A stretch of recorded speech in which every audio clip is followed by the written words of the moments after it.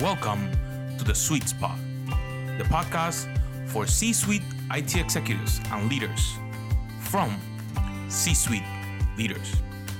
And now, for today's podcast, Howard Holton and Paul Lewis. I'm Howard Holton. And I'm Paul Lewis. And this is The Sweet Spot, coming to you this week from VMworld. So, how are you enjoying VMworld so far, Paul? I'm enjoying it. I'm seeing a transitionary message from VMware, which I find intriguing, from the on-premise and agile deployment of applications and technology to the inclusion of multi-cloud as not only an option, but part of the diversification needed for, your application portfolio as a whole. I like that term, diversification. So let's talk about what that means, because you and I have talked a bit about some of the technology that we're seeing deployed, and I think you and I have a different feeling on it than the messaging from VMware that we're maybe seeing in the keynote, right? For instance, one of the things that they showed was the ability to live migrate workloads from Amazon to Azure, as an example. And I think you and I are in agreement that I don't see that being something that is a capability I need. Yeah, it's kind of an architectural fallacy, right? There's this purism that says, why don't I build an application that can be deployed in multiple places, but even more importantly, where I can move it from one cloud to the other? Or even worse, where I could switch it with another application in another cloud. When the reality is, you design, for the most part, for a destination, right? You're designing for it to run in some place. And while there might be a need in the future to reclaim that place to another place for cost or sensitivity or privacy issues, it's just not a frequent event. Like, it might occur possibly in the future one time, but it's not a reoccurring event. Therefore, functionally, it doesn't seem necessary. I 100% agree with you. That's kind of the problem that I saw with it, right? I can absolutely understand wanting a framework where what I design is cloud independent, and thus I can deploy to the correct cloud for that workload at that time. Yes. But what I don't understand is why I would ever want to live migrate. I may wish to wholesale move, right? But live migrate isn't something that to be honest, I really understand, especially considering these are complex contractual obligations that we enter into. Right. And I tend not to want to overspend on cloud any more than I want to overspend on prem. And if I'm going to have the space to live migrate, I kind of have to overspend in both places.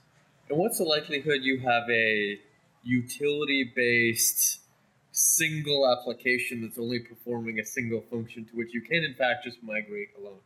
No, you're likely to have multiple applications in a platform application that actually have to work together in some transactional way, right, to solve a problem, right? You're just not shifting an app, you're shifting a portfolio, which is clearly far more complex. Right. So one of the things that I've commented on here about VMworld is it is an extremely good technical show, right, for technologists, but it only really shows part of the equation. Because the other part of the equation is everything that executive leadership does. I don't see a lot of strategic conversation at VMworld. Mm-hmm. I don't see a lot of licensing and contractual back-end conversation and consideration. There's a lot of feature functionality. There's a lot of training you how to use new features. Mm-hmm. But there doesn't seem to be a lot of conversation about where do those features fit? What is the architectural best practice decision made to use these advanced features? Just if you're going to use these features, this is how you should use those features. It's execution. Now that you've already determined you want this, how do you implement that? Versus, why do I even know that I want this? Right. Why is this feature important? Why is this application important? Why is this partnership important? Why is the ecosystem important? Because I'm looking at my 1,000 applications in my company, and I'm saying, I have to rationalize, I have to simplify, I have to modernize, I have to start to do new things for my digital business and help create growth in my organization. But how? Like, give me some sort of roadmap to get me to that point. So we were talking about this kind of dichotomy, right? Of how do we make these architectural deterministic decisions that are ultimately right for the business, right? One of the things that I also don't see discussed here that you and I have talked about a bit, and we've talked about a little bit internally, is looking at the application holistically, which is more than just the, say, 2 servers and 3 install packages that make up that application, right? It's not just a database and a web front end and some back end worker box, right? The holistic application is the value it provides to the business, the things that it touches, right? The totality of the ecosystem that surrounds that business value. And I've also seen no conversation about that. Like there's an assumption that you understand what all of that is in your journey to whatever the next version of the application will be, without really that context of the holistic look at the application starting with the business value. Yeah, and even you might not even know the business value. In other words, you might not even know what kind of sort of revenue it creates or even efficiency it provides. But you should at least know what the business function is, right? Sure. You should really appreciate that this is one of several applications within a business operation. And in fact, it exists for the purpose of creating this widget or shifting this widget from person to person or auditing content or looking at a scan of a patient or helping baggages move from one carousel to another, because that business function will help you determine the business value. But if you're not even considering the function, you can't possibly consider the business outcome. Right? They're looking at the IT in terms of some sort of IT outcome. And making it faster, cheaper, better, more efficient is still an IT outcome. The business outcome is based on that business function and value to say, how can I make that baggage go to the carousel a little bit faster? Or how can I compare the scan in front of me with the scans that have ever been in front of me before? And how can I predict and create a better diagnosis because of it that is distinctly different than the IT outcomes? But it seems to be in many ways sort of a bridge too far. And I wonder if we could figure out a way to bring those two worlds back together. Right. It's not even a right brain, left brain conversation. It's a brain number 1 and brain number 73. Right. And those two brains too often don't come together in the same room to have a conversation of metered value. Right. So is this a discussion of enterprise architecture? Right? When we look at the bigger practice of enterprise architecture in a business, they're looking at business context, right? They're saying, if I were to describe the company, the line of business, the department, the business function, I should be able to describe it in such a way that I know how it makes money, how it spends money, what are the value proposition for it, who are the clients for this, who are the suppliers for this, what are the assets I need to produce. Do we need to start there, even with a single application, maybe even a single function with the application, to say, give me the context of this before I can determine if I should do anything with it?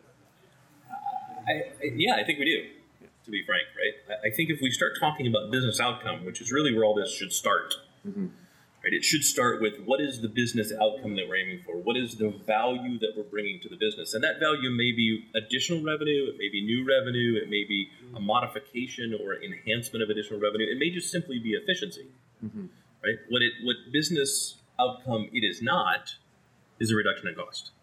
I would argue that a reduction in cost that remains within IT is an IT improvement, not a business outcome. Right.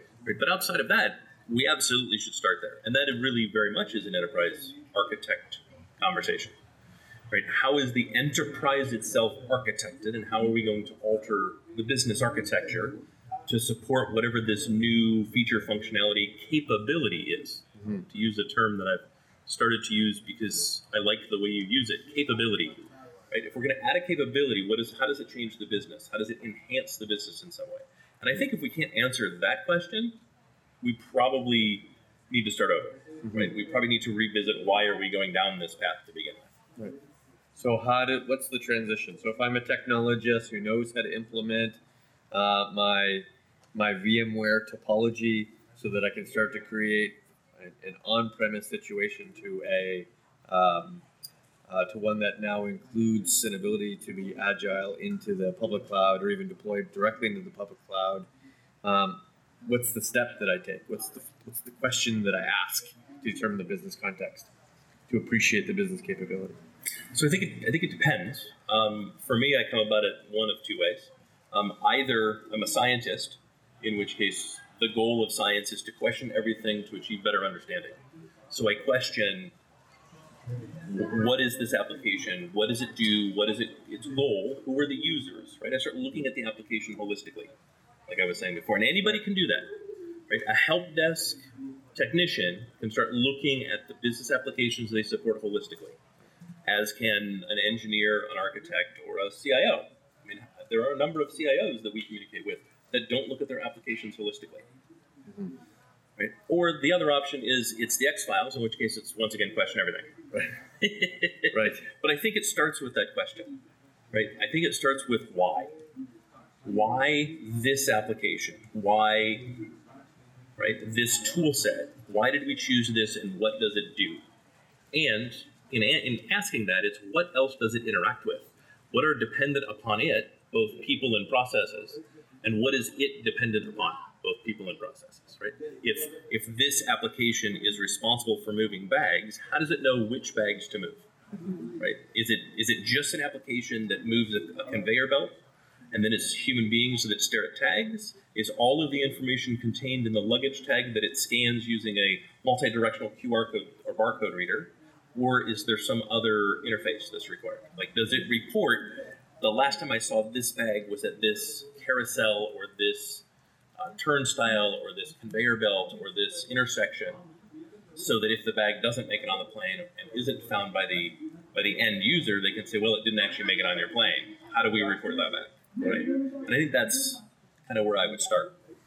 Well, there's some technology that can help. So especially the integrations, right? We can see where applications interact, where you interact externally to the organization, where servers interact with applications. But that's only going to show you the web, right? It's not going to show you the human interactions. It's not going to show you why I key into this application, then have to key into the secondary application, and have to key into the third application, right? If they don't actually interact as a whole. Because we know, even though I might have 1,000 applications, I actually are enforcing the ESB to be the person, because I don't actually have some level of technological integration, and therefore it won't show you that.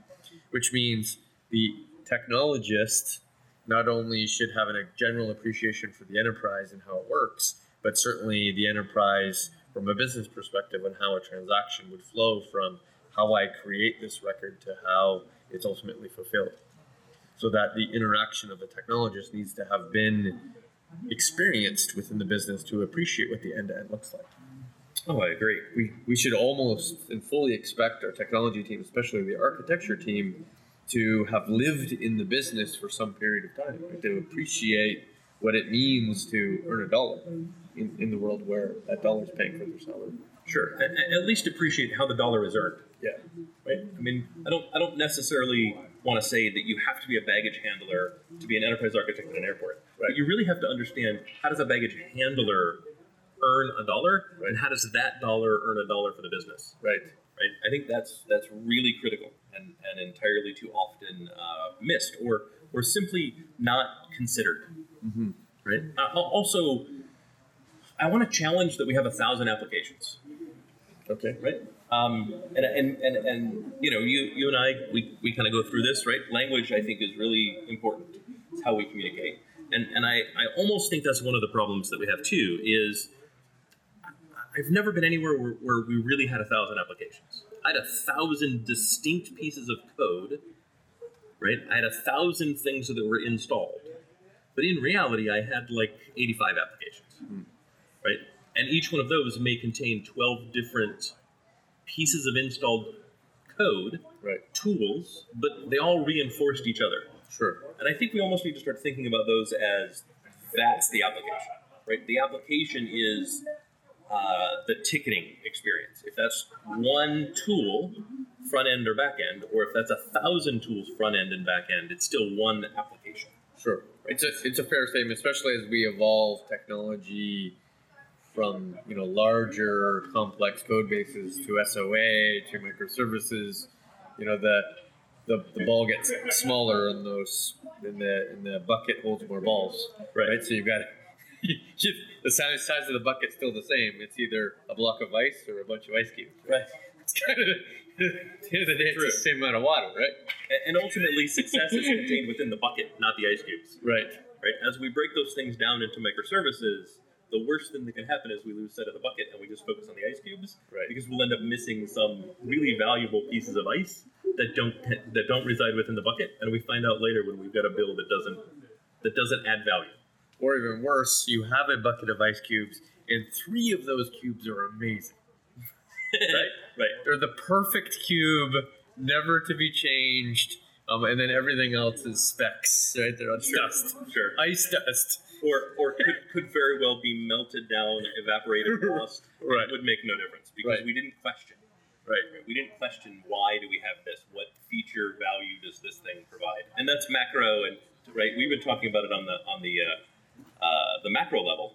Yeah. Right. What is the holistic application? But then that also does translate down to the micro level. Right. What are the components that make up that holistic application, and are those necessary? Right. I don't know. I don't know that I could really quantify the number of times that I've gone in and done an assessment for a customer only to find out that application hasn't been used in 6 years. Right? Or it gets used 2 times a year for one button click that could very easily be done in something else, but no one ever looked at it and no one ever trained anyone. Right. Right? Or it could be replaced by an Excel macro and save $100,000 in renewal costs every year. Right. Right? It's becoming less and less common, but it is still absolutely there. We tend to set it and forget it with some of the things we install. So then back to the business outcomes. What's the difference between an IT outcome and a business outcome? Like, how do I differentiate the two? And how do I know one isn't the other? Well, that's a really good question. So I would say a business outcome aligns to the goals of the corporation, of the business. How the business makes money is fundamental to that question, right? And thus, how does this support or enhance that ability? I probably wouldn't be as specific in terms of how the business makes money. I'd probably be a little bit more business contexty. And I would say it could be any one of how you describe a business model holistically. It could be any one of how it makes money, how it spends money. That doesn't mean IT spend, that just means spend as a whole. How it describes its value proposition, how it describes the customers or the segments it attracts or doesn't attract, what assets it has and what IP it creates that's unique and distinguishable from others, and what suppliers and how that's distinctly different from other companies with other suppliers. All of that can be considered the business model, and therefore any changes positively and negatively are business outcomes. Either I'm degrading or creating new client segments I never had before, I'm creating less or more revenue, spending more or less money, creating assets more or less, more valuable than it, all part and parcel of the thing. Those describe business outcomes, and you could describe them at the macro, the company, or the micro, the department. But when it comes to IT outcomes, they're much more physically oriented, right? IT outcomes are saying, how do I ensure that not just my department improves its practice, but I'm getting better performance on the IT asset to which I have? I'm saving FTE money for the purpose of managing the IT set of assets or the set of services. Sure. That's how I would say that the IT ones are easy. They don't extend outside of IT. Right. Right. If the value to the business does not extend outside of IT, it is very distinctly an IT outcome, right? Not a business outcome. But your definition of business outcome is a much more thorough version than mine, and I would totally agree. When I say how the business makes money, to me it's really value, right? Does it provide value to the business in some way that aligns with the goals of the business? Right. Because ultimately, if it provides value to the business but it doesn't align to the goals of the business, it's probably an extremely short-term return that doesn't reinforce the strategy of the business. Right. And in many cases, can pull the business in a direction they're not interested in going. Right. In some cases, it can be more destructive than the value it provides. So I have an opinion on the biggest impediment on IT thinking of business outcomes versus IT outcomes. I have an answer in my head, but I'd love to hear what yours is before I tell you. Biggest impediment of... The biggest impediment is conferences like the one we're at today. I mean, I hate to say it, but it's this echo chamber of lack of understanding, almost like there's a firewall between business and IT, and that firewall, while we try to say that it's being destroyed, and we start talking, we've been talking using the term business outcome.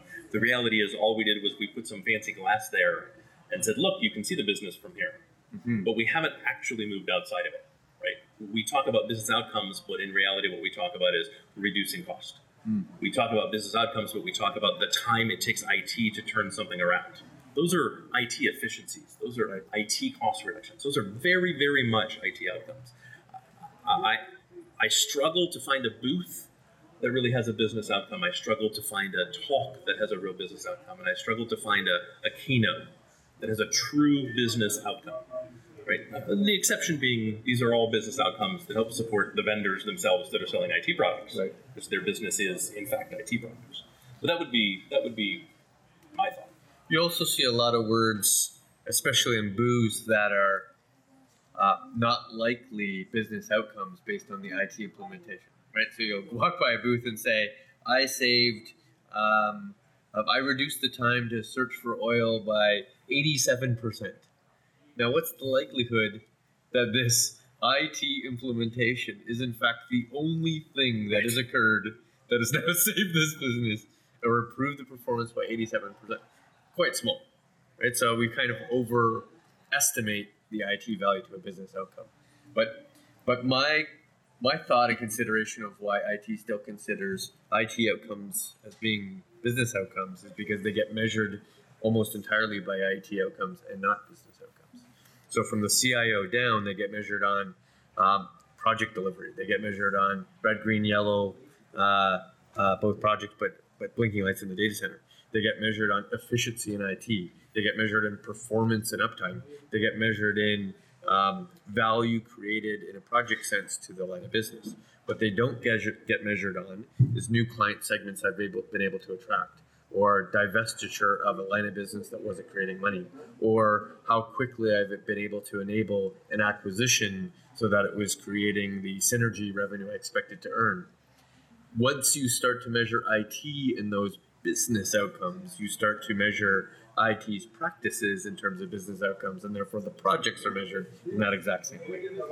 So until we make that evolution, I think IT will still focus on IT outcomes. I agree. I think IT should have the same KPIs that business has, not different KPIs. Right? If the KPI is uptime, it's not uptime of the data center. Right? My uptime is uptime of the radiology equipment while the radiologists are trying to use it. Right? Because a radiologist doesn't care what happens at 3 o'clock in the morning if they're not having to view those documents at 3 o'clock in the morning. So I could have a 3-hour maintenance cycle every night, and probably no one would notice. Now, someone from a radiology department is going to point out that I'm wrong, but that's okay. Right? Everyone is different, but the KPI should be associated to the business, not IT. Yeah. Right? Why does it matter if I can provision things in 17 minutes if my new provision rate is 3 times a year? Right. Is that really a KPI that I need to aim for? Right. So I think aligning the business KPIs back to IT and our success criteria is the same as the people we're serving. That, I think, will start to kind of change that philosophy. And frankly, it'll bring around the why question. Right? If my KPIs, my success is dependent upon, matches the business user that I'm serving, I probably need to understand what the hell that KPI means. I probably need to understand what is that success criteria to them, so I can then make sure that what I'm aiming for actually matters. Yeah. And it could be just context of words. IT calls it uptime, business calls it availability, customer calls it, can I sign into my website at any time of the day in order to look at my balance? Right?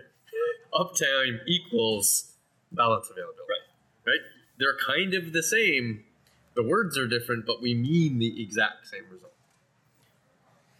Well, and part of it too is acceptability. Yeah. Right? Is it acceptable? Is the acceptability requirement that my latency between the click of the sign in and the balance page 0.2 seconds? I'm not sure that it is. Right? I don't think I would notice that as a banking user. Right. But it's probably also not 3 minutes. Right. And so what is that acceptability? And have we clearly defined it? How are we tracking it? How do we validate it? And then what are the systems in place to ensure that acceptability remains the KPI, and we're fighting within that KPI. Right? I think too often we set ridiculous KPIs for ourselves. Either way, right? Either it's beyond the acceptability that a user will allow, or it's so low that we're failing it and the user still hasn't noticed. Well, that was a good chat. I think we had a good chunk for today. I think we did. Well, this has been Howard Holton and Paul Lewis. And we are The Sweet Spot. We will talk to you all again next time.